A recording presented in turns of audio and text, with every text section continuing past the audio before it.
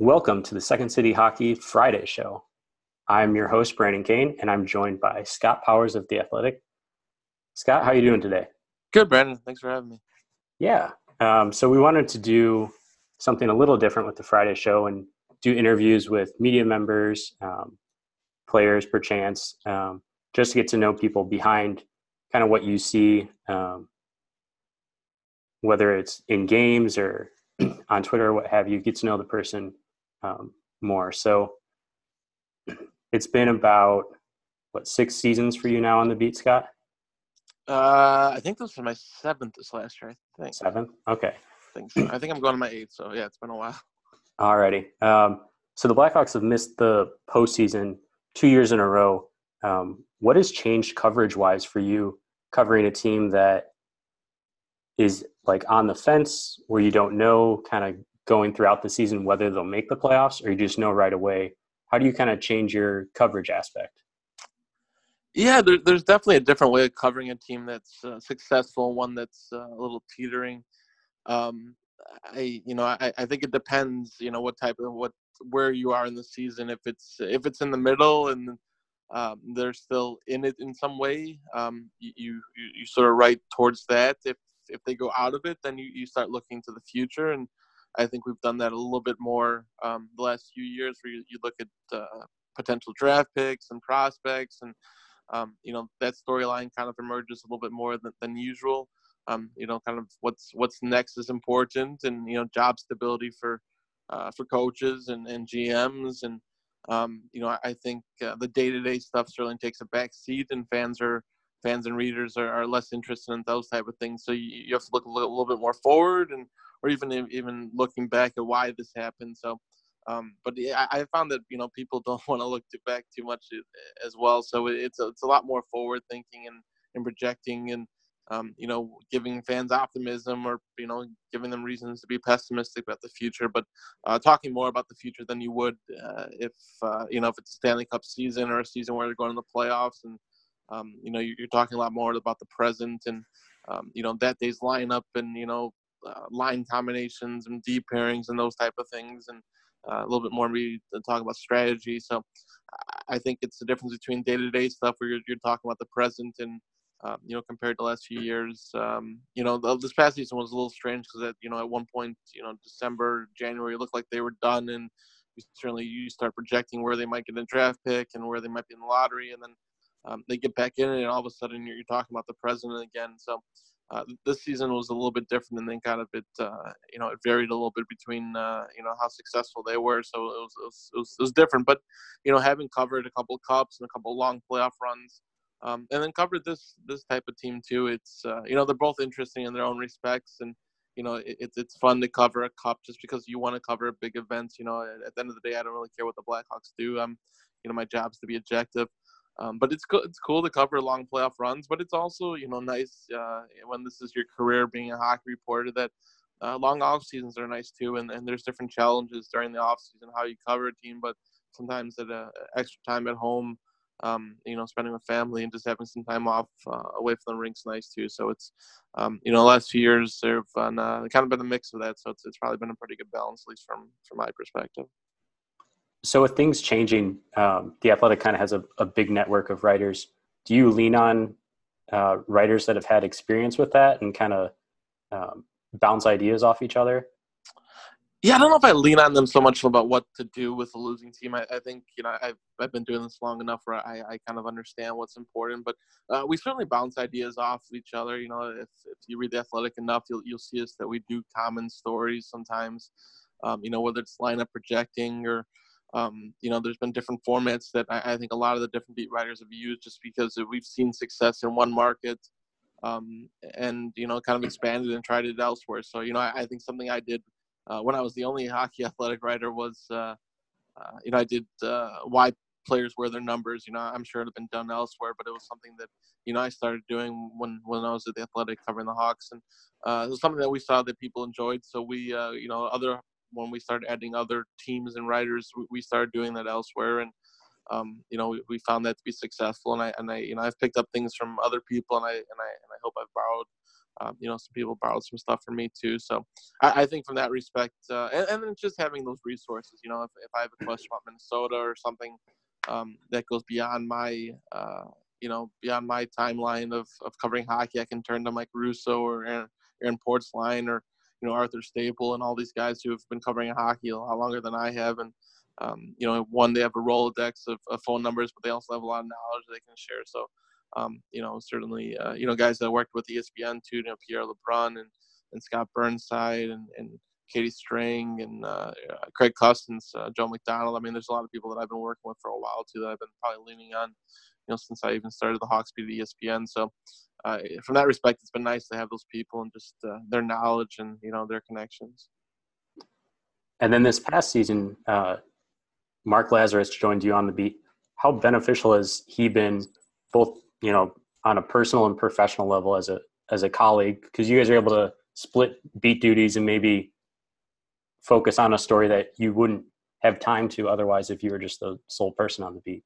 Yeah, no, for sure. It's getting Laz was something that I talked to the founders about a long time ago. It's when they started the Athletic 3+ years ago, I don't think they foresaw hockey being bread and butter of theirs. But we saw a decent uptick in subscribers when I started with the Hawks, and something that they that they saw. They looked around, and hockey coverage wasn't probably the most prominent thing around the country, at least the U.S. And saw a way to delve into that further. And they hired James Myrtle and Custance and then going hiring a bigger writers like LeBrun and so on, Burnside, and then expanding to the beat writers, and now not just having one beat writer on teams but two. So to have two Blackhawks writers, you'll see that sometimes in the playoffs, but during the regular season, it's you don't see that often for a lot of teams. There's Bruins and a few teams that they'll get multiple beat writers from a publication, but I don't think we've seen it in Chicago in a little bit. So, for them to willing to put the resources in that to believe in the ability to have two beat writers on a team and still be able to draw subscriptions and draw readers and to continue to expand, definitely hats off to them to allowing them allowing me to kind of push that, and then to hire Laz, someone that I've respected and certainly felt like I've been competitive with. We both started the beat at the same time, and someone that's pushed me to work harder, and certainly that's a big part of the journalism too, is just trying to be competitive, and to bring him over, and I hope, I like to think that we complement each other. Certain skills he has and certain ones I have, and we do get along at a personal level, and it. I feel like this first year was kind of feeling it out, and we certainly had fun and a lot of success in I think working together, and I think that hopefully can continue to evolve and improve in certain ways, and like you said, it does allow us to do stories that we probably wouldn't be able to do otherwise. For me to be able to go to Slovakia during the season for a week and do something on Marian Hossa, that'd be a little bit harder to step away from the team if there wasn't someone there covering it. So I think in that respect, and even time off, I mean, the beat can be a grind, and the day-to-day practices, and traveling, and we went to every game this year, with the fact that we were able to split it up, and it still allowed me to do some prospect trips. It really alleviates some of that grind too. So in many respects, it's been great having Mark on the beat. And then going off the prospects, I think that's your coverage on prospects is probably what you're more known for, more than anything. So how do you go about evaluating prospects and compiling your rankings? And I guess how much time do you pour into doing that? Or do you not know because it's just so much? No, it's certainly trying to balance, covering the beats and then covering prospects, because, not all prospects are going to turn out, and, the take away time from the beat too. I think it probably won't be the smartest idea. So, I try to balance it too. For me, not traveling at ESPN the whole time. There's challenges to the beats and finding ways to be competitive. So you got to think outside the box and certainly go to areas, go to forms that other beat writers don't have the time for, aren't interested in. And certainly, I think when we started the Athletic too, when I didn't have a press credential, trying to think of ways outside the box to cover the team, and and still, still draw readership and certainly in a subscription model, you're asking a lot for someone to subscribe who doesn't have a credential. So, I think the prospect thing with prospect coverage is one thing that we pushed hard and certainly started probably with me back at ESPN. I find it interesting. I find, finding a player who, you draft and you see how they develop and there's certainly been cases where guys who step into the NHL, following Teravainen in Finland, following DeBrincat in the OHL. And, I think I covered Sekera a lot at Northeastern. And, I've certainly gone a little bit further, the last few years to making trips out to, I saw 410 in Quebec and, making those sort of trips, I guess sometimes piling up trips where you fly out to, you fly out to Canada and you're out there from Montreal to cover Blackhawks Canadiens game and figuring out if there's a prospect playing nearby on the off day. So, I've had fun doing that. And, I'm not an evaluator, so I think my rankings you always have to kind of take with a grain of salt. And I've seen the guys, and I've done some research, but I always feel slightly strange being a scout as well. But it's a lot of it just it's very subjective and opinionated. So the rankings are kind of like an add-on to everything I do. It's mostly a lot of profiles and talking to people about players, prospects, development, and that sort of thing. But I've certainly enjoyed that. And having Latitude, it allows me to go to Rockford a little bit more, and I think Rockford will be really interesting this next season with the players they brought in and the kind of depth there. So, I look forward to that. It's nice to do something beside the Blackhawks and doing something different that maybe all the beat writers aren't there, and you don't have as much media around, and you do get a little bit more time talking to people, and people sometimes are a little bit more interested in talking to you as well. You brought up Dylan Sekera there. I feel like at least in my circle, it's been that maybe Dylan Sekera disappointed, and that might be based on what they had read of your work or what they had seen at Beanpot when he was at Northeastern. What have you seen in his game, and where do you think that he can take that next step for next season? Yeah, no. If you talk to Dylan, he'd probably say he disappointed too, or he just there was a lot of buzz about him coming in. He was one of the top players in college hockey.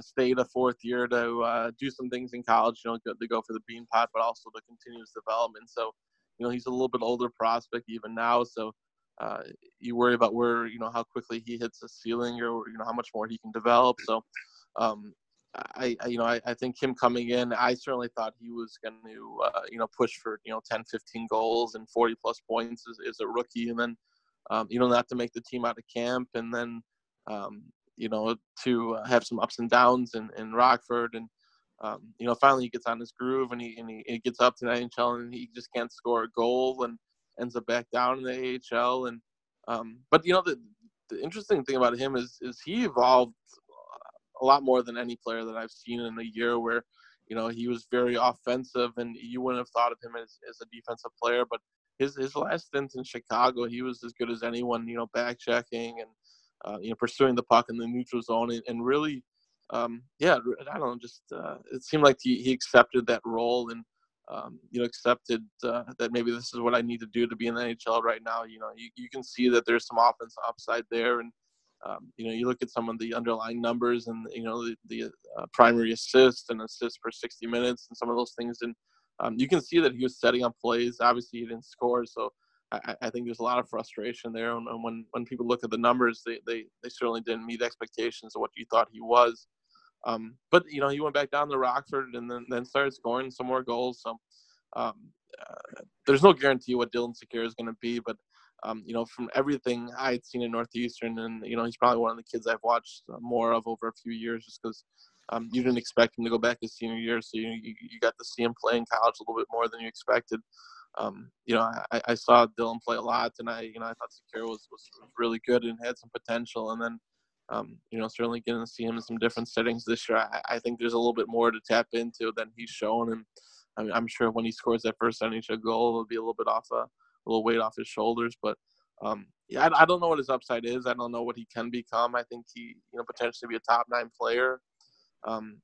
He's got to produce more if he can play that way defensively and away from the puck that he did this past season. I think that certainly helps the longevity of his career. And him fitting in Jeremy Colleton's lineup, where I think with Colleton, you've seen some guys get sacked because they weren't doing the things away from the puck. Brendan Perlini comes to mind, where guy was player of the month 1 month because he was just putting everything in the net. The next month he's struggling scoring, but um, the defensive side wasn't where Colleton wants, and he gets sad. So I think regardless of where Secura's offensive numbers are, I think if he if he can play that way defensively, he can probably find a way into that lineup. Considering who they've signed and who's coming back, it may be a struggle for him to make it out of a camp, and he may have to suck it up and go back down to Rockford and prove himself again based on numbers. But I think there's something there. We'll see. Like I said, there's no guarantee, but everything I've seen over the last year and just over the last few years offensively, I think there's more there, and the fact that he's evolved defensively, I think that should give some optimism for the Blackhawks. Alrighty. And if we're talking older prospects, I can't have you on the pod and not talk about Max Shalunov. So I guess just basically, where did the interest in his story hit you, and when did you decide to just kind of dive into it and share his story and where he's at or not at in the Blackhawks pipeline? Yeah, honestly, it was brought to, I think, my attention by Hedger, Brian Hedger, 3 or 4 years ago. Obviously, a really good friend, and had done stuff for The Athletic, and now he's in Columbus. But, I think he had learned that the Blackhawks still own Shalunov's rights, which, I think even at that point, I wasn't following it closely enough to look at reserve lists and that sort of thing. And the fact that Blackhawks still owned his rights were really interesting. He'd come to Rockford. Ended up playing in the ECHL mostly. I know he was on a 1-year AHL deal, and so they never really signed him to an NHL deal. So they kept his rights, considering there's no Russia, NHL transfer agreement. So they could own his rights forever if he never signs. The fact they owned his rights, and all of a sudden Shalunov became a bit of a player in the KHL and started producing, and he was still in his early 20s at that point. He was intriguing, and no one was covering it, so it was something different. Again, it was that first year of the Athletic where we're struggling to really find our footing in the market and do something different. So the fact that we went all in on Shalunov, it was obviously something that other beat writers didn't have time for. So there was some interest there, so I kind of stuck with that for a bit, and it's certainly diminished a little bit over the last few years where, it was interesting. I got to see him in Denmark play, and then I happened to his KHL team, CSKA, was playing in Slovakia when I was out there last year for Hossa, and just happened to be in Bratislava at that same time. So I went to go play and go see him play and talk to him again. And last year was a bit of a struggle for him, so I think interest is down. And the fact that he didn't sign a few years ago, I think fans have, lost interest in him too. And he's a little bit older now too. So I don't know. I mean, everyone says that he'll, at least everyone around him and Stan Bowman, they all still consider him to be an option to sign after next season. So we'll see. I think my coverage is definitely changed a little bit, where I think I just did the one story on him last year when I happened to just come across him in Slovakia. But like I said, for the most part, it was really interesting. It was someone that he could be an NHL player that you weren't really sure the Blackhawks still held his rights, and the fact that he evolved and developed in this player who, at least based on KHL numbers, some of that was transferable, and he's got a big shot and a big body, and there's some things there that definitely make him intriguing. So, between that and then just he was a good fit to write about because people were interested and we were looking for something different to write about when we first started The Athletic. So what was his reaction when he saw you at the game when you were out there for the Hossa story? Was he like, "Oh, not this guy again," or what was his I reaction? don't know. His English is it's not great. I talked to him in Denmark. I think in May of the previous year. So we met once, and I've talked to his agent a bunch. So I think he knows who I am, and and I'm asking. There's a his team PR guys there, so I'm asking questions about North America and the U.S. and AHL, and I don't think he was, he didn't want to get too much into it. So yeah, he was fine. Yeah, he seems like, it's funny when I sat down with Victor Stahlberg 2 seasons ago, we did lunch together in Rockford, and he had been roommates with Stahlberg for his time in Rockford. Shalunov and Stahlberg were too, so I mentioned Stahlberg, and he had a laugh. And so I don't know. It's not Stahlberg. Who am I thinking about? I'm blanking right now. Who did I? It'll come to me. But anyways, he was nice enough. I think he knows of me a little bit, and he may find it interesting. And I asked him what he should say to Blackhawks fans, that sort of thing. So, I think he's sort of stuck in the present, but the idea of the Blackhawks and the idea of Chicago intrigues him. So we'll see where it goes. And it seemed a lot more interesting a few years ago, where it seemed like there was a possibility he might sign, and then for him to sign a multi-year deal in the Russia kind of took the wind out of all that. All right, and then that was Victor Svedberg. Oh, okay, yeah, that makes sense. So, yep, Svedberg. And kind of some random fun questions to wrap things up. For sure. So if you're on the road and you cover a morning skate, what do you do in your downtime before the game starts? Sometimes it's just transcribing, what stuff from the morning skates. Maybe getting a nap, and depending what time your flight was that night, that day or the day before. Sometimes the beat writers will get lunch. If it's a city that I enjoy, or that I'm not that often, and I may go for a walk and check some things out. So it kind of varies. But yeah, sometimes you just can kind of continue working and getting a story ready, or some just stuff that you'd if you did a longer interview during the morning skate, after the skate, just to transcribe that stuff, and either to work on a story then, or have a story ready for the game, or something you can tap into at some point. So it just kind of depends on the city and how much energy you have, and a lot of different variables. So you usually have on the road you'll have about 5 hours between the skate and the game. So it's you can go back to your hotel room or do whatever. So it just I guess it depends on time of year too. If it's the winter in Edmonton, you're probably back in your room working, or taking a nap, or grabbing some lunch. But if it's it's the winter in your LA, you may enjoy the warmth a little bit more. Do you have a favorite NHL city to visit? I like New York City. I think regardless of what the sport's covering, it's I always like New York, and I enjoy being there. I think it's a place I've been to the most outside of Chicago. So certainly during the winter, it's fun to go anywhere warm, and go in Arizona or LA or wherever. And if it's nice out, cities like Montreal and Vancouver, really cool places to check out. And it also kind of depends on where your hotel's at and where the rink's at. And like Ottawa, it's the rink's a little bit further out from the downtown, so you're pretty much staying out in out in nowhere. So there's limited options. But yeah, I'd say New York, and going to nice places when it's warm out.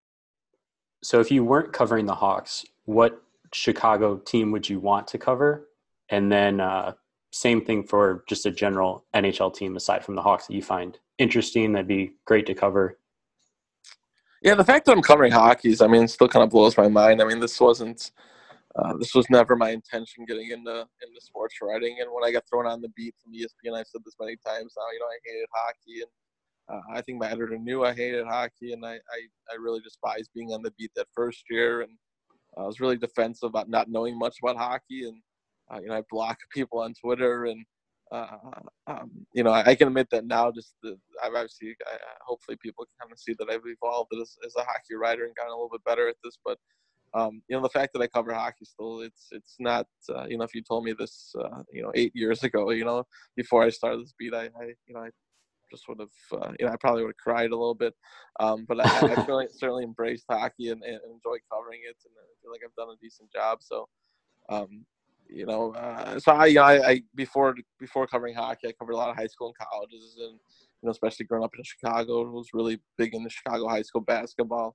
There's not as many prep beats as available. I think of Michael Bryant, the Sun-Times, and there aren't many others who cover high school sports on a day-to-day basis. So, I think covering college basketball might be fun. I did that a little bit at ESPN too. I'm probably a little bit more cynical about college sports now than I was then too. So I might find some of that hard, or just think it's so hypocritical. But yeah, I think basketball maybe. I know I've gotten taste of the NBA. It's a little bit hard with access, and I like covering hockey because there's 20 guys in a room, and most of them are relevant, and most of them have a part of the team, and sometimes, and most of them are available. I mean, most of them are pretty good interviews, and most are willing to speak. So that's a big part of doing this job. So I know that's a little bit more of an obstacle covering the NBA. So as for other teams, just the fact that I know so many guys probably on the Coyotes or the Hurricanes, covering Corbinen or Hinostroza or Ranta or all those guys, Dramelson, and down the line on both teams. I think just I know those are smaller markets, but I think just having that familiarity would be pretty easy. Even going down to Florida and covering Quinville, I think would be kind of a trip. But this beat's pretty good in itself too. So I think just having the familiarity with some of those guys that would make some of those other beats interesting. All right, and then last one for you. It's August. That's the dead month of the hockey season, I guess. What do you do with your downtime? You got basically a month until training camp and everything starts up. What are you doing? Laz and I were just figuring out vacation time. I got a bunch of weeks, so I'm gonna take a few weeks, go on a little vacation. I got a daughter who's about to turn 2 this weekend, so spend time with her, my wife, and I got a couple side projects that I'm working on. Probably gonna delve into that a little bit here in the next few weeks, and maybe do some reading and enjoy this weather. And we just moved in a new place in Chicago, so probably working that a little bit. So there's enough stuff, but yeah, just trying to probably step away from hockey a little bit. Got a few stories I like to do during this month and stuff that I'm working on, but for the most part, kind of get away before it gets crazy. And the fact that we're going to Berlin and Prague, and Laz and I are both going, it'll be it'll be kind of a long time away from the family and home for about a week and a half, and things get rolling. So it'll be nice to kind of step away here for a bit and enjoy August, and not worry about it so much. All righty, Scott. That's all I have from you. Cool. Where can people find your work? At theathletic.com, you can find our work, and then my Twitter handle is by Scott Powers. There's too many Scott Powerses out there, so I had to figure out a different way to differentiate it. So it's by Scott Powers on Twitter, and whoever wants to tweet me or email me, whatever, I'm always open to doing this and talking. And Brandon, I appreciate you having me. I enjoy your work, and I enjoy the work you guys do at Second City. So thanks for having me. All right. Well, thanks for the kind words, Scott. Appreciate it. Thanks, Brandon. Yep. Bye.